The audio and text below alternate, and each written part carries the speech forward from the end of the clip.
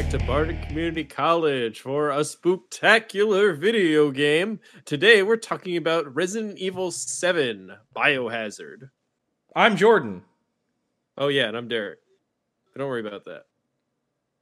So we are covering not any of the remakes, but the most current singular title in the Resident Evil series, Biohazard 7, Resident Evil 7, Biohazard, whatever localization wants to call it, which is widely considered one part of Capcom's Renaissance, along with Devil May Cry 5 and Monster Hunter World and Generations. But along with the... but not any of their fighting games. Listen, you can't... Street Fighter V is technically in fighting game Renaissance. It's just that it's not very good. So, it is also widely considered the Renaissance for Resident Evil, which had post 4 and 5 and 6 grown very formulaic and very, very not Resident Evil-y. We went from a large mansion where a dastardly pharmaceutical company is creating undead monsters to sell to other countries as weaponry, and then we hit 6, which is this company has made monsters for a very long time, and now we're fighting things in, Russia. Because... Look, every game was doing that in the late 2000s. Were they? Yeah, Russians are the new... Russians? I was going to say they're like the new stock video game bad guys. The Russians are the new Russians? What a wild time to be alive. So it went from Nazis to... zombies, to Nazi zombies, to Russian zombies? Yeah. Okay. Yeah, all right. You get it. I guess I got the... I'm picking up what you're putting down. So, Resident Evil comes from a very... storied, I would say, series. I can't really think of... It's one of those rare series that actually, when you stop and think about it, really does have a sort of lineage to it, a long line, a continuity, an honest to God, deep fan base, especially for a horror game, which is kind of like... Well, the game kind of stopped it was kind of dropping the horror facade right around the third game. First two were fine. The third one was kind of a hunt chase. And then 4 wasn't necessarily horror as much as it was body horror, but the game has never really been scary. Except for this one. Yeah, this one had some shit that messed me up. So you have the original Resident Evil, which was released in 1996 for the PlayStation 1. I played it very shortly after it came out, so I can confirm that... Did you play the DualShock edition or the... the DualShock edition was not out when I originally played it. How many versions of the original Resident Evil 1? There are at least 3, not including the remake. There's the DualShock version, the regular version, and... oh, God. There's another version that came out. I would have to look it up. Isn't it like the deluxe edition or I don't know. I think it was the one that gave you the extra endgame content, but I'm not 100% sure. I think that may have been the DualShock version in America. I would just have to look it up. So this is the brainchild of Shinji Mikami, who is also, in case anybody was curious, the father of Dino Crisis, Onimusha, and Devil May Cry. And the executive producer of Phoenix Wright. That explains so much. He apparently also had a little bit of a hand with Platinum and Grasshopper manufacture with... he wrote for Killer 7, God Hand, Vanquish, and Shadows of the Damned, which are not classically Capcom games. They are from different production companies. His most recent project was The Evil Within. And I guess he's got a new one coming out, Ghostwire Tokyo, which they just did a They did a trailer for it not too long ago where you're fighting demons in Tokyo, which is weird. Is it though for this guy? Maybe. I mean, I literally just named off like some of the most anticipated titles of their time, so like I get it. My only regret is that we haven't had a good Onimusha game in forever, and we haven't had a Dino Crisis game that was worth talking about in like 20 years almost to the dot. So like this guy is there's a bunch of the Capcom catalog that I haven't really gotten into. Although I could definitely see myself getting more into the Resident Evil series. Capcom has a lot going for it. They just don't know how to utilize their older IPs. Well, when you think about it, Capcom really does have a lot of IPs. It's just for a long time it was the Mega Man train, and then when Mega Man wasn't making money anymore, it was Street Fighter train. And which is insane because Mega Man still prints money. Does it? Every Mega Man game that's ever released, including the collections, usually sell at least to cover what it costs to create them. Bare minimum. But now, you know, we're back on the upswing for a lot of Capcom's non-Street Fighter franchises, and on the downswing for that one. Because after 7, we had Resident Evil 2 remake, which was very highly anticipated. Yeah, the Resident Evil 3 remake, which was panned as fucking awful, and it is.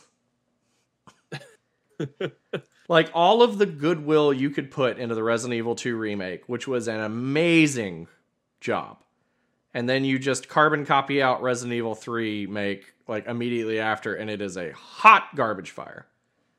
Is it really? It's just not fun. It's just not great. Like, it warrants a playthrough, but if you've played the original Resident Evil 3 with tank controls, you still prefer it, which is wild to me. That's a lot. I've been meaning to check out 2 next time it goes on sale. I believe it's on sale right now. It might be on sale right now. Because everybody tells me it's great. I'm very not a fan of third-person games as a general rule, and that's like not platformers, but third-person shooters. It's $20 right now. It's half off. Is there half off? All right. But as a general rule, I don't usually care too much for third-person shooters, and this is looking like it might be the kind of thing that'll make that an exception. But we'll talk about that can be another time. So the only 2 Resident Evil games that I've ever played are 4 and 7. You poor bastard. Which are probably like out of the last 4, they're pretty good, I guess.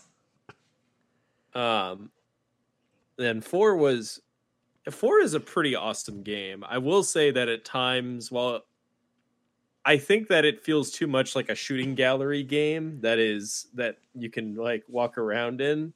it's like a version of an on-rails shooter that is not on rails, is what you're saying? It feels like Time Crisis, but where you actually have the ability to move around and not have it be an automatic thing sometimes. Well, there's also several hours of wait, follow me. Oh yeah, that too.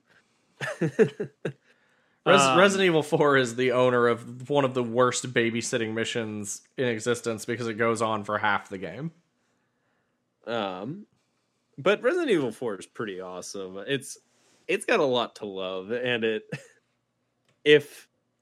and I think that was maybe the right game to know before I got into 7, because I picked up 7 actually at the recommendation of a friend of mine, Steven. And if we ever get around to doing Resident Evil 2, we're going to have to bring him in because he's a huge Resident Evil fan.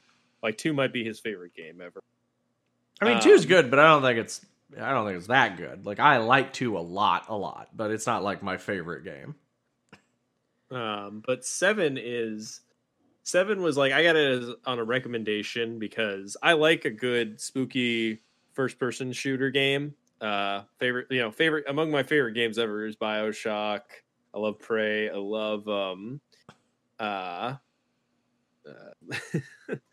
System Shocks of the world. The Doom's 2016s. So I like, and I there are a few other like more indie first person horror games that I'm kind of into.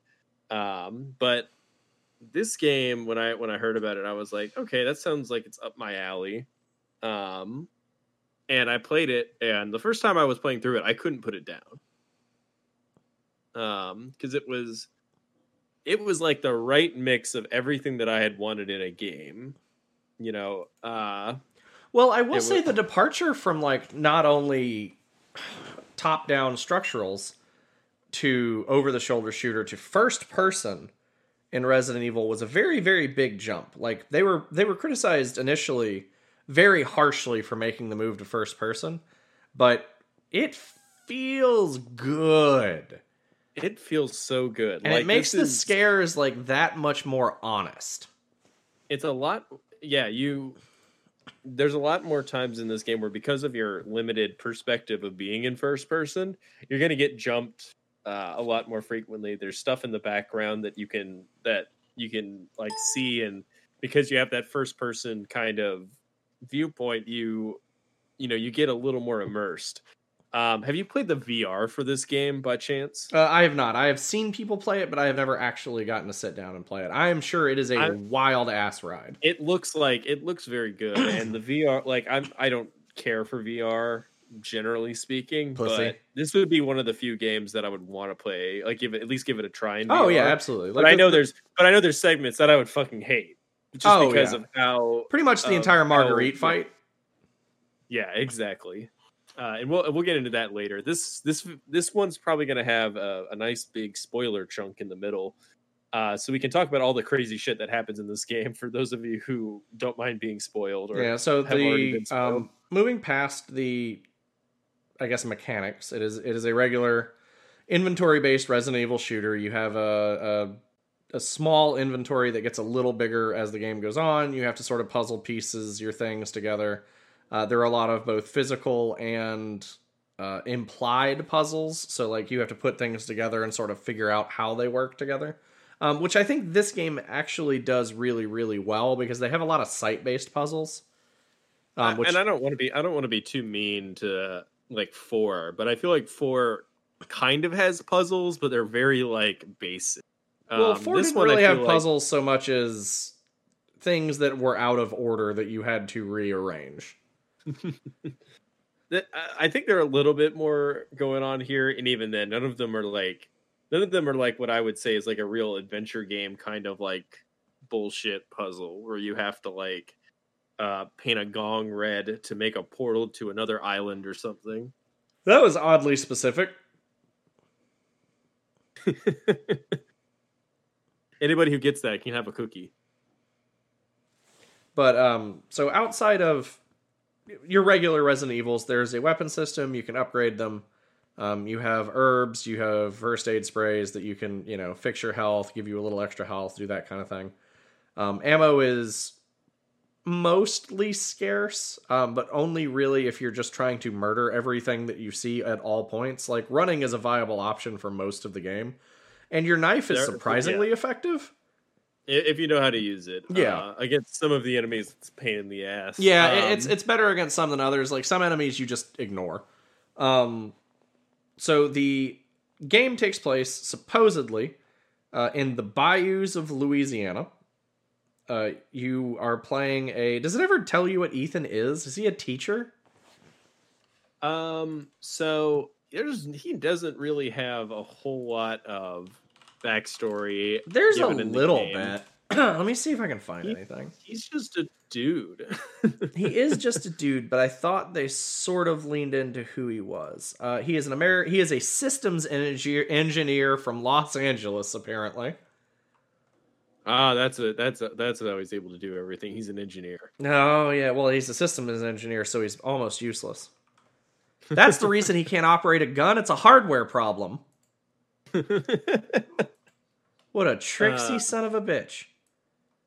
But basically, the game starts with our protagonist, Ethan, getting a message from his wife, who's been missing for 3 years, telling him to come meet him at a mansion, essentially in Dolby, Louisiana. To the middle of nowhere, more or less, in the bayou. He goes there, gets to this derelict house, and starts making his way through. And without too much of, like, not to dive too much into spoilers, he finds his wife, and then things go completely to shit when he runs into the Baker family, who are the presumed owners of the house, and they're like ripped straight out of Texas Chainsaw Massacre. Oh yeah, in terms of like how fucked up they are individually and how they act. And so Ethan has to, just try to survive and get out of the house while killing a shitload of things along the way and fighting the increasingly more over the top members of the Baker family. And then things get even weirder. Oh, God. It has a very interesting left turn at the end where things sort of expand in very odd ways. And we won't really go into that or how it connects to other Resident Evils yet. Oh, man, sorry, I'm a sleepy boy. So, we'll go over a little bit. So the sound engineering in this game is very, very good. The house creaks, it breathes. What little music is in the game is very striking, very soothing in some points and very alarming in others. Even though I think for the most part, the soundtrack of this game is very minimal. Oh yeah, for sure. Like it doesn't have very much in the way of like pieces. Yeah, like, the house itself very much is the soundscape. Like, the environment is something that you experience sort of through its sounds and its sights and stuff. And it's, one, the fucking bayou, so it's terrifying. And two, very convincing. Like, they did a really good job with most of this. All the sound effects are fantastic. The wood creaks. You can hear the wind moving in some parts of the house. You can, if you listen very close, you can hear other creatures moving, sometimes in the room next to you. It's very detailed, and it really builds a strong atmosphere throughout. There's a lot. I mean, like, again, this is a game that will probably unnerve, if not scare the shit out of you at least once or twice. And part of that is like, while you're moving through the house, it's never like it very rarely feels like a sure thing, like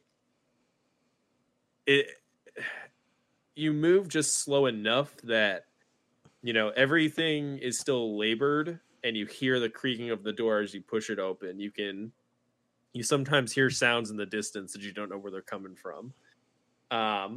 When you move past specific like obstacles, you can bump into them and make a sound, or if you shimmy it through a wall, you make sounds that like kind of like can grate on you, and you always are worried whether or not you might make enough noise to startle another enemy. And not only that, like, sound, the environment of sound plays a big character in this game more than its soundtrack does. Like Derek said, you can alert other things to you being around, and sometimes the enemies just heat seek you, and that's fine. But like zombies, you can, or mold creatures, I guess, you can kind of maneuver a little bit and a little better. And without really getting too much more into it, if you like Resident Evil, I would definitely recommend you at least play it. You can pick up 7 on sale on Steam almost all the time. It's like one of those like always $20 games now. Yeah, and like if you can, like the PlayStation Network has it on sale all the time for like $10. So if you've got a PlayStation, like you can rock that. I don't know about Xbox Live as much, but like this game goes on sale like all the fucking time. So if you like Resident Evil and you want probably the most honest Resident Evil experience since probably 2, do yourself a favor and pick this one up if you haven't already. Like, it's got good And scares. It's got a good environment. even if you're not like super into the idea. So I think that this game really appeals to two different kind of horror fans. One is if you like a slow burn, strong atmosphere, the haunted house in this game is fantastic. Oh, the haunted house is great. They do it so good. There are so many like little tiny like scary like classic scare like opportunities thrown in, you know, and you have, and again with the excellent sound design, the house itself is just it has a lot of character to it. Like you from the first rooms in the game, there's lots of weird artwork on the wall. You can kind of like read a bunch of newspapers or other bits of writing around the house. Um, like there's lots of funny background details that kind of repeat or like really characterize certain rooms.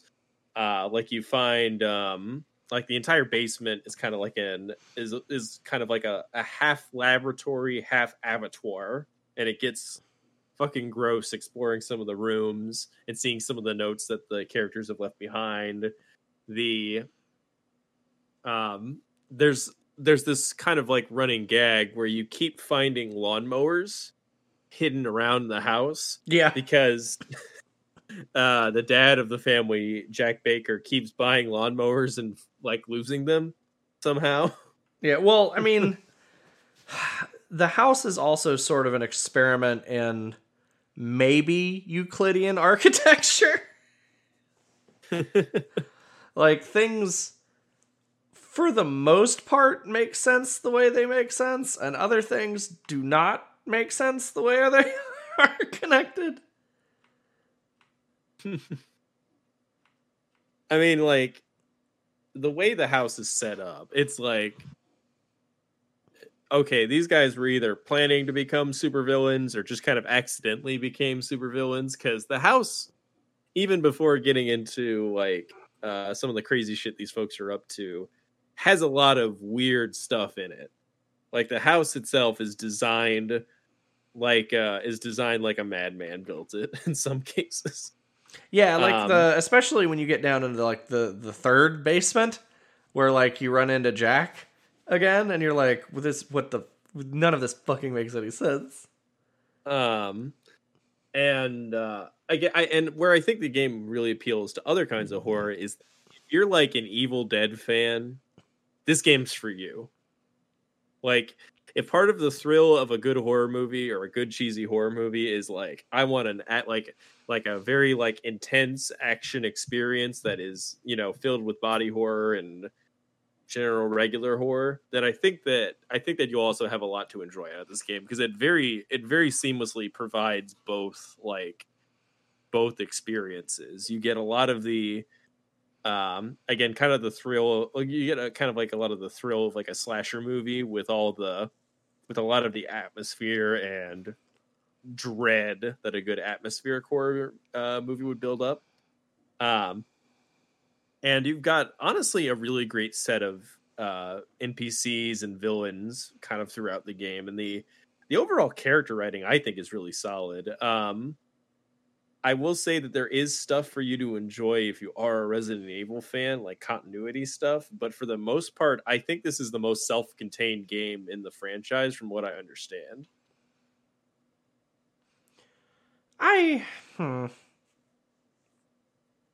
Yeah, I mean, outside of maybe the first one, I think this one has the highest propensity for bringing back atmospheric an atmospheric experience, as well as having an actually fun game. Because Resident Evils had gotten a little arcadey there for a little bit. And they are Time Crisis. Yeah, I guess we could say that. It's just they got kind of away from themselves and they turned into sort of action movies. And there's nothing wrong with that, but like Resident Evil 4 is the epitome of the cheesy fucking action flick. Like down to the one-liners, down to Leon like flipping around when he did the knife fights. Like it's a Hong Kong action movie for the most part. So I like the idea that we have Seven's like the return form or return to our roots kind of Well, thing. that's why I liked when they had the taglines that like Resident Evil was coming home, so to speak, because it evoked like a very strong feeling of like OG Resident Evil for me.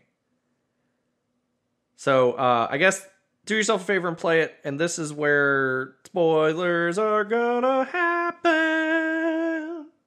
Da-da. Da-da-da-da-da-da.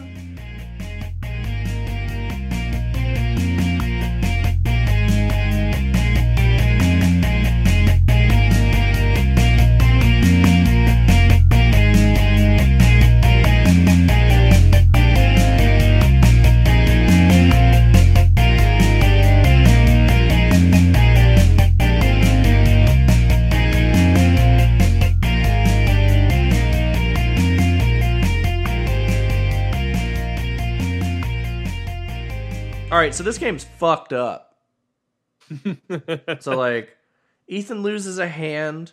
They eat ears. In the first 20 minutes. First 20 minutes of the game, you have to kill your wife, who you find out is incapable of dying, along with literally everyone else in the house, which is enough.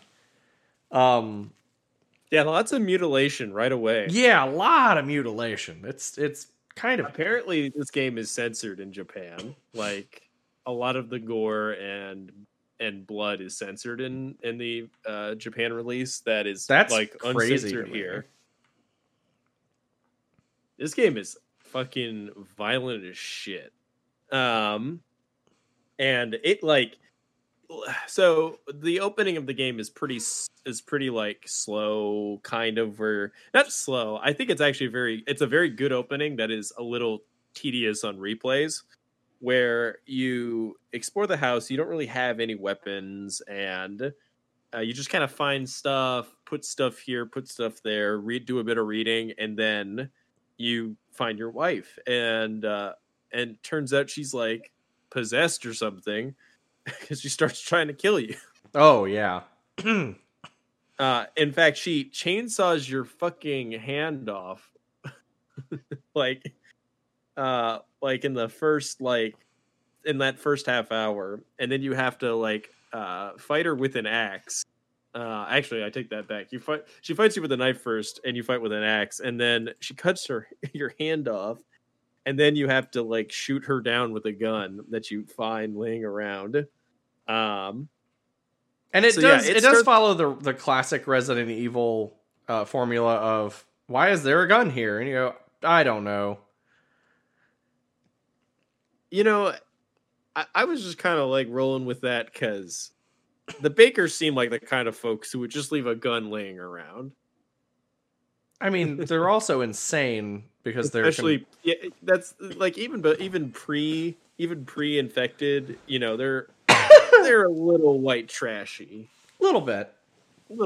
In fact, well, it's funny is as evil and over the top as they act throughout the game, they're actually kind of sympathetic when you find out that they've kind of been possessed the whole time. Well, that's why, like, the personal flashbacks, like when you're in the room with the Bakers who are slightly unaltered, like when you're talking to Jack Baker especially, you get to have these, like, really weird conversations with them that, like, sort of make you feel bad the entire time. Because, like, you find out that essentially the Bakers have been taken over by a biological weapon whom your wife... Some sort of biohazard, if you will.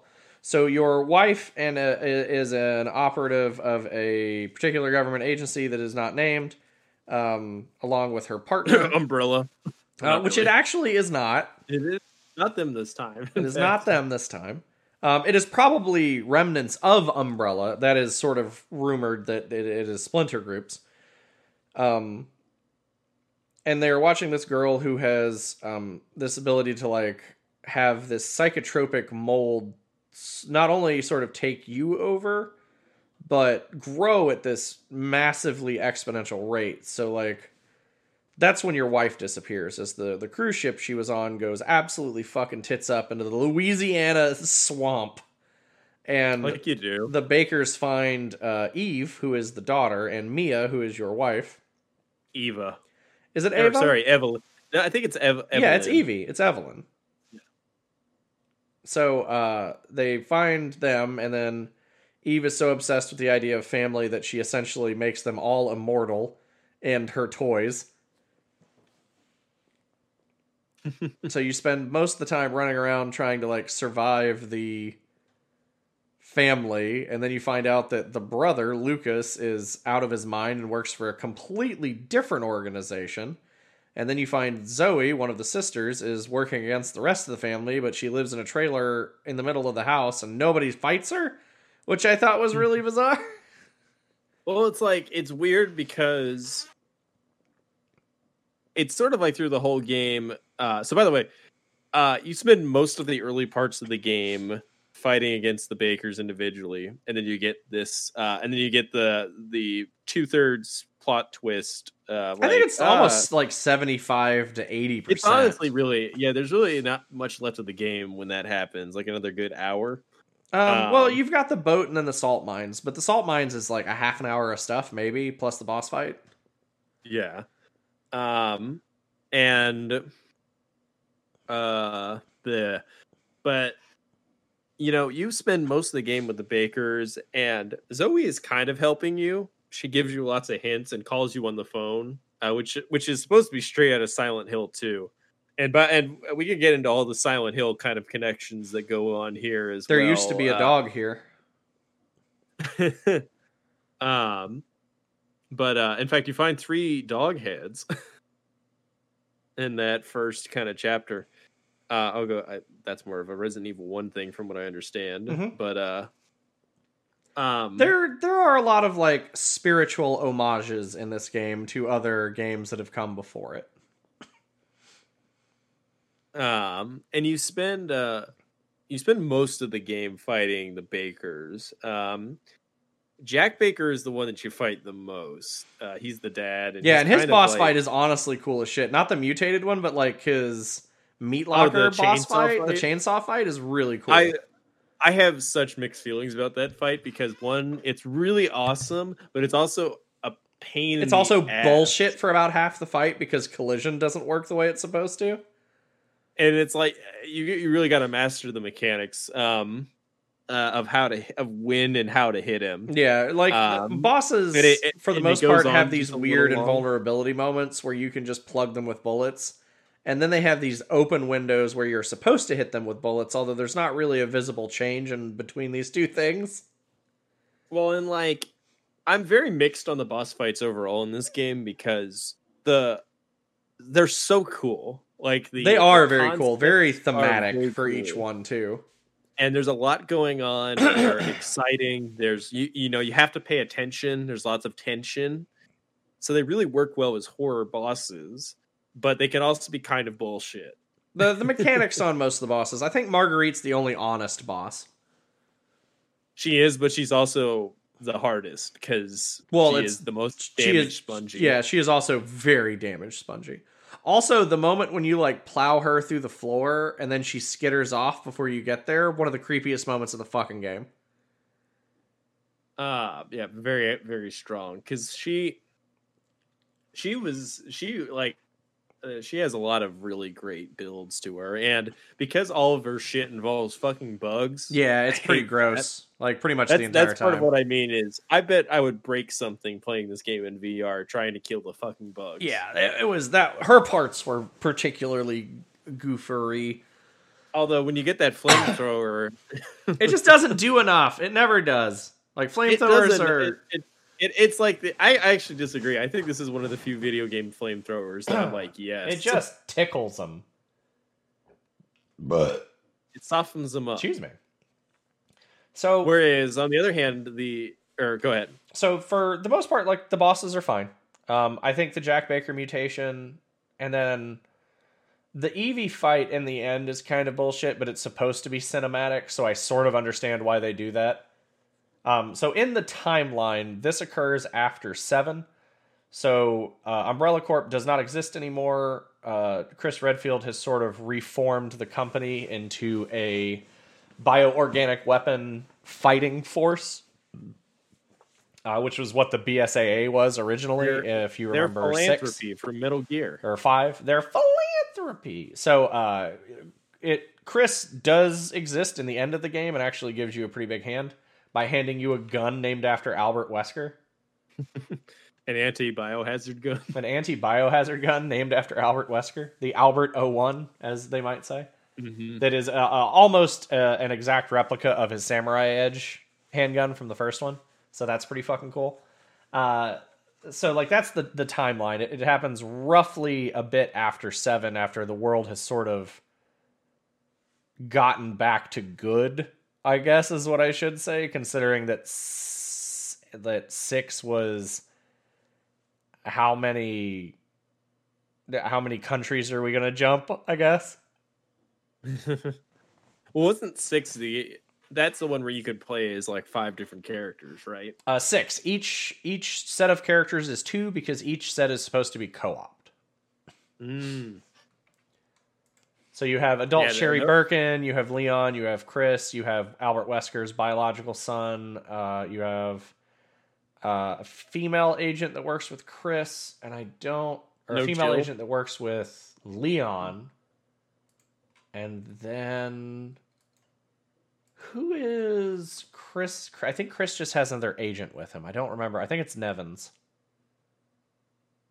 But so like this one is structurally different than the previous 3 games. Like 4, 5, and 6 were very, very different games compared to 7. Yeah, this game is it is foremost a horror game. And body horror at that, which is really fucking creepy. Yeah. You are very limited in what you can do for the most part. You only have a few weapons and ammo is scarce. If you're smart about it, you can usually you can kind of get around by not fighting certain enemies and knowing when to bust out your weapons, especially on repeat playthroughs. But you're never going to be, I think, that comfortable with the amount of ammo you have. Your main weapon, like you always have a switchblade knife on you, or to quote Ethan, a fucking pocket knife. Yeah. That was a good line. The tongue-in-cheek responses from Ethan throughout the game are pretty good. Yeah, Ethan is a pretty he's a pretty white white bread character, in that you don't really know almost anything about him, but you do get enough character from his lines that kind of like make up for it. He's concerned about the people that he's allied with. Like he approaches some of this with an amount of scrutiny that is like, okay, this is straight out of science fiction, so we have to figure this shit out, kind of.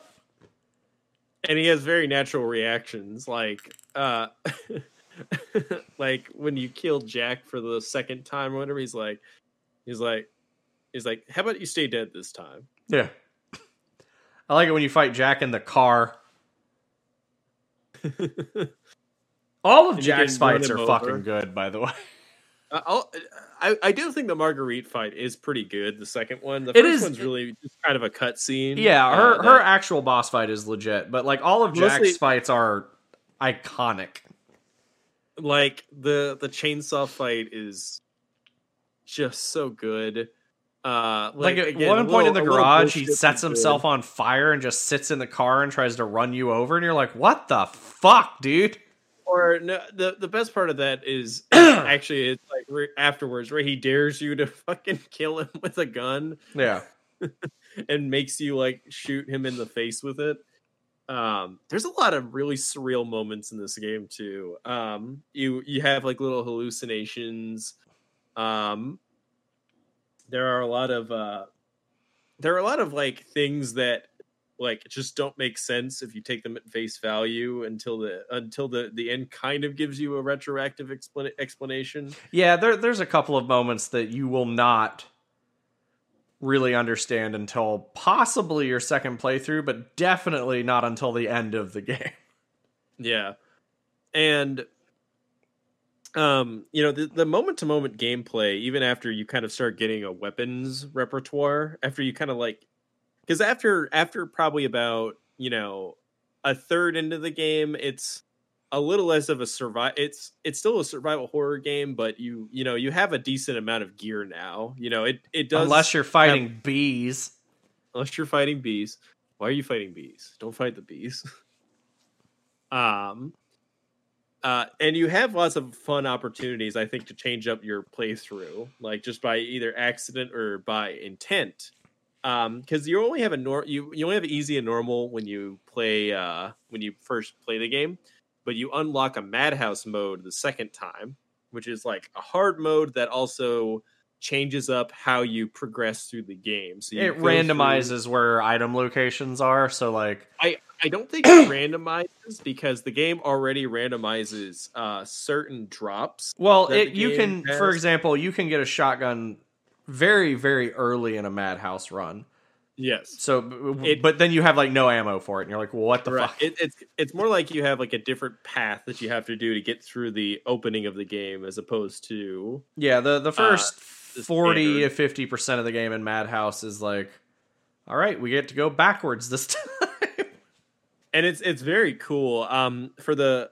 For recording this, so I've beaten the game and run through it twice. I've attempted to do a Madhouse run, but kind of stopped at about the 2/3 mark because I was getting kind of frustrated.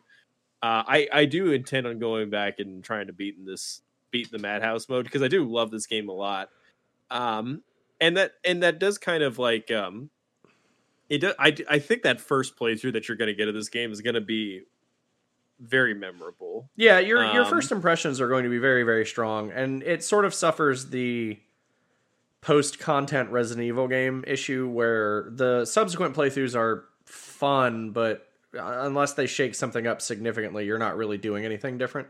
I think this game, if you can get over the hurdle of the opening, which on repeat playthroughs the opening's a little long and kind of boring. I think it's very good, like I said, the first time around, where there's a lot of genuine mystery and you're trying to uncover stuff. It's where the game got a lot of comparisons to PT, the Silent Hills game that got canceled. Because the opening is very reminiscent of that, where you have a very like, you have a very limited space to explore. You're just kind of trying to piece things together. It's it's very immersive first person with strong atmosphere. And then the game gets more action oriented as it goes, but it never quite loses the horror edge that it has from the beginning. No, and it has honestly some of the strongest monster designs they've had in a while. Like I would say since 4. I can't really speak to the rest of the games. I'm a little like, I wish there was a little more enemy variety. Well, they were trying to not throw like 15 different kinds of monsters at you, because that was the issue that like 5 and 6 had. Like 5, you were like, all right, well, we're gonna fight infected Africans for potentially 4 hours, and they have different versions of the monsters, but they're all relatively humanoid.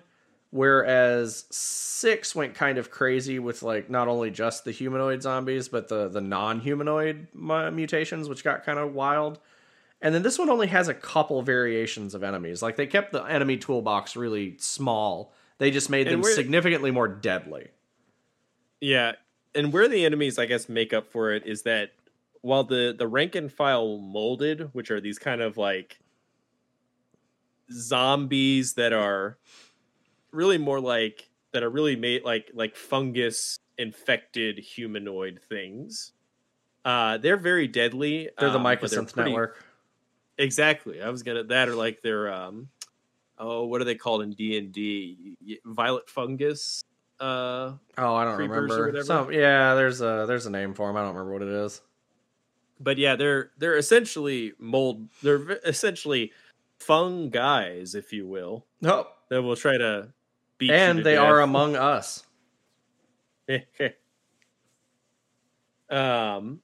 They have a really long reach, and but they're a lot more slappy than the regular zombies. Like they just want to get into slap fights with you from like 5 paces, which is kind of annoying most of the time. But they can take a shitload of punishment. especially if you're not good at headshots. Well, I think that's the difference between this game and like the regular rank and file zombies is that like you don't get as much ammo because like these guys are bullet sponges for the most part. So like combat may be interesting for the first little bit. It eventually does turn to kind of a war of attrition. But that's kind of where like I do feel like especially with Jack, where he's kind of like a Nemesis-esque guy who stalks around the house while you're trying to get through it for most of the early game, and then you kind of get rid of him for a little bit, but he keeps coming back, and then you get rid of him for a while, and then he comes back again, and he's even more mutated and shit.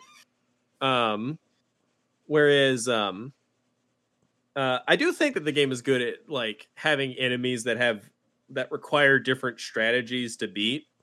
Because after fighting the molded for a while, then you start fighting bugs, and the bugs are small and nimble, but can be but only take one shot pretty much to get rid of, or one good stab.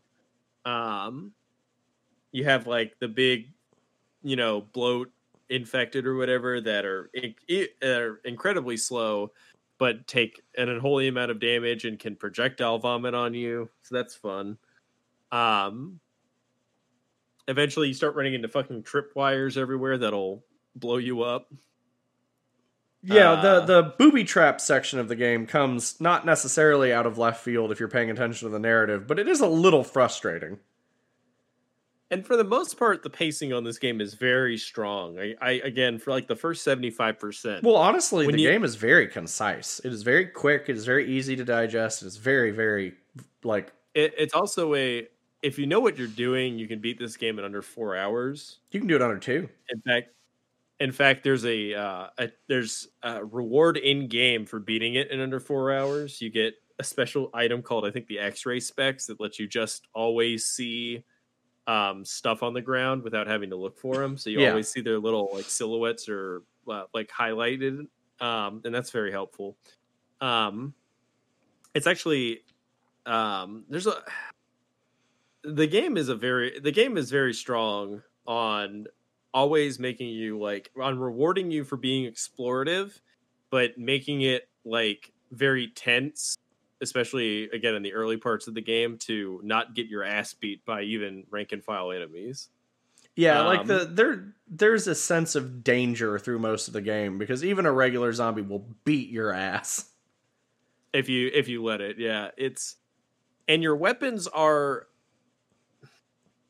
never as good as you want them to be, I feel like, except for because they all have a drawback in some way that is very apparent. Like your normal pistol is okay, but it doesn't really have like any kind of stopping power. The second you get that upgraded shotgun, though, like things to take a turn.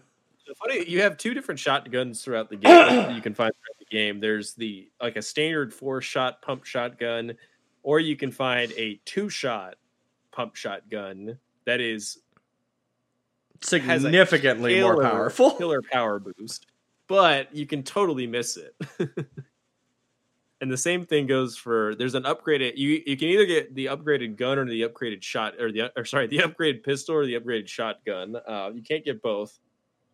And there's also a Magnum pistol. Yeah, the Magnum pistol is pretty good. And then you have some bonus content when you get out of the game. Like you can unlock the Albert Magnum. There's another Magnum you can unlock. I believe it's the Lightning.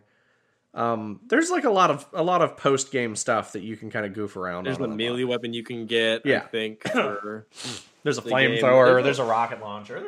There's your regular you have your kind of standard stuff. Yeah, you've got your Resident Evil standards. Mm-hmm. The shotgun really does make a huge difference when you get it. I feel like that's something you can say in every video game is it's all better once you get the shotgun, man. Oh yeah. So overall, I really like Resident Evil 7. Having played, Derek and I were kind of going through the Resident Evil games that I have played, which is almost all of them.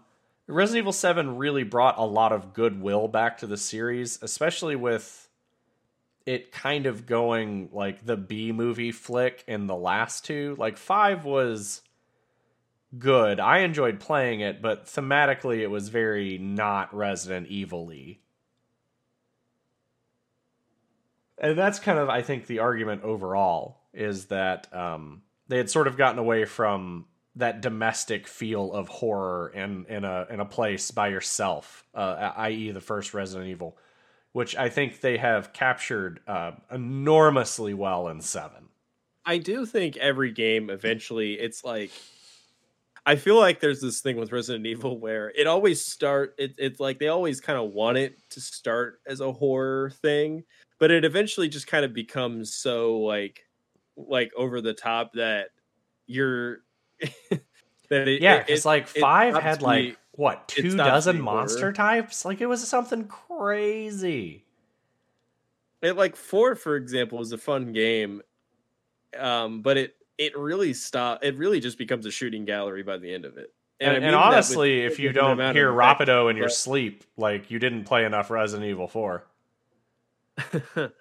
with 7, I think most of the game keeps that strong atmosphere. I do think there are parts that drag, especially again on a repeated playthrough.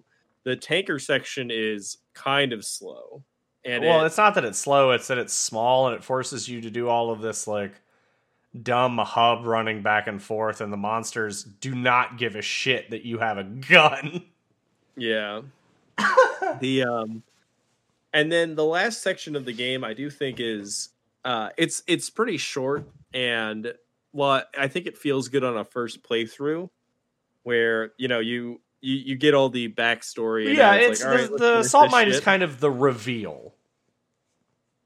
You do get a lot of reveal in the salt mine. Oh yeah, there's like at least 10 minutes of exposition if you're actually sitting down and reading the files and everything. 10 to 15 easy. And the uh I feel like everything in the house, like everything in the houses is like A plus, really strong gameplay. And then it just kind of slows down, and it ends on a satisfying enough note that I feel like it's worth it. And And I think again, it does have yeah, 2 post game DLCs. So there's oh god, what is it called? there's one with Chris Redfield called "Not a Hero," Yeah, there's not a which is hero. it's like 2 or 3 hours long, and it's free with the game. I actually like it quite a bit. It's a little, again, it's more action oriented than the standard game Well, is. it's also sort of tying up like the Lucas, like, Yeah, and which you don't really get any resolution during a regular game. And then what was the second one called? End of Zoe's Zoe, Dead. What was it? End of Zoe. End of Zoe, where You play as Joe, who is Jack Baker's brother, and you punch the shit out of zombies. yeah, you do. Kind of, again, it's like kind of ruins the horror tone if you could just walk around, punch the shit out of everything. Um, but if you like, again, if you like that kind of like, if you like that kind of Evil Dead, Texas Chainsaw Massacre, like let's just go fucking balls out and ramp up the body horror, rank up the intensity. I think you'll have a lot of fun with this one, and it's a game I like going back to. I've gone back to it, once already, and I think I'll go back to it again. I'm sure I'll come back to it again and again, actually. And it does make me, I think, curious about the other games, even if they're not necessarily a gameplay style that I'm super fond of. This one, again, it was right up my alley at the right time. And I feel like if they wanted to, they could have taken it even further with some of the more RPG elements, with getting health and like speed upgrades as you go, or being able to have different weapon loadouts. There's actually Resident Evil 8 has been confirmed and is slated for next year, Which is a direct sequel to 7. Yes, it stars Ethan, and Chris Redfield is in it, apparently doing a betrayal or something. And You you have doing to a go to a bad? village in somewhere in Eastern Europe. So that's fun. Yeah, we're back in Eastern Europe. Things always go poorly when we go over to the Europes. Yep. Or But the South. overall, yeah, I mean, 7 was good. Like, it is, I will 100% agree that it is Capcom's renaissance, especially when it comes to the Resident Evil series. Like, they brought it back to a place of a lot of people didn't think Resident Evil would ever get back here, I guess is what I should say. And like I said, I don't have a whole lot of experience with the franchise, but I think this was a really, really fun time. And I don't think you have to be a fan to check this one out and have a good time. No, especially if it's a very good standalone. Yeah. So that's it. Resident Evil 7's pretty good. You should play it. Again, we're probably going to be on bi-monthly for a little bit just because Derek is insanely busy and I am just now becoming insanely busy. But we're still going to try to crank out episodes pretty regularly. With the month of Spooktober coming, you're going to see some fun stuff. I think we're going to check out the 4K re-release of Akira. That's on Saturday. Yeah, I'm always down for Akira. I remember when that came out in the States, like when it was dubbed for the first time. I'm sure we'll get some nice horror movies in. We also actually have a surprise project that I don't think we are announcing, but it is sort of parallel to our regular podcasting. So we will probably have an announcement on that. I don't know by December at the latest, I would imagine. Yeah, something like that. Yeah, maybe sooner. It depends on sort of how it shakes out. But we do have an interesting side project coming your way. Yep. And that is it from us. Ending it on a quote from our man Jack Baker. Welcome to the family, son.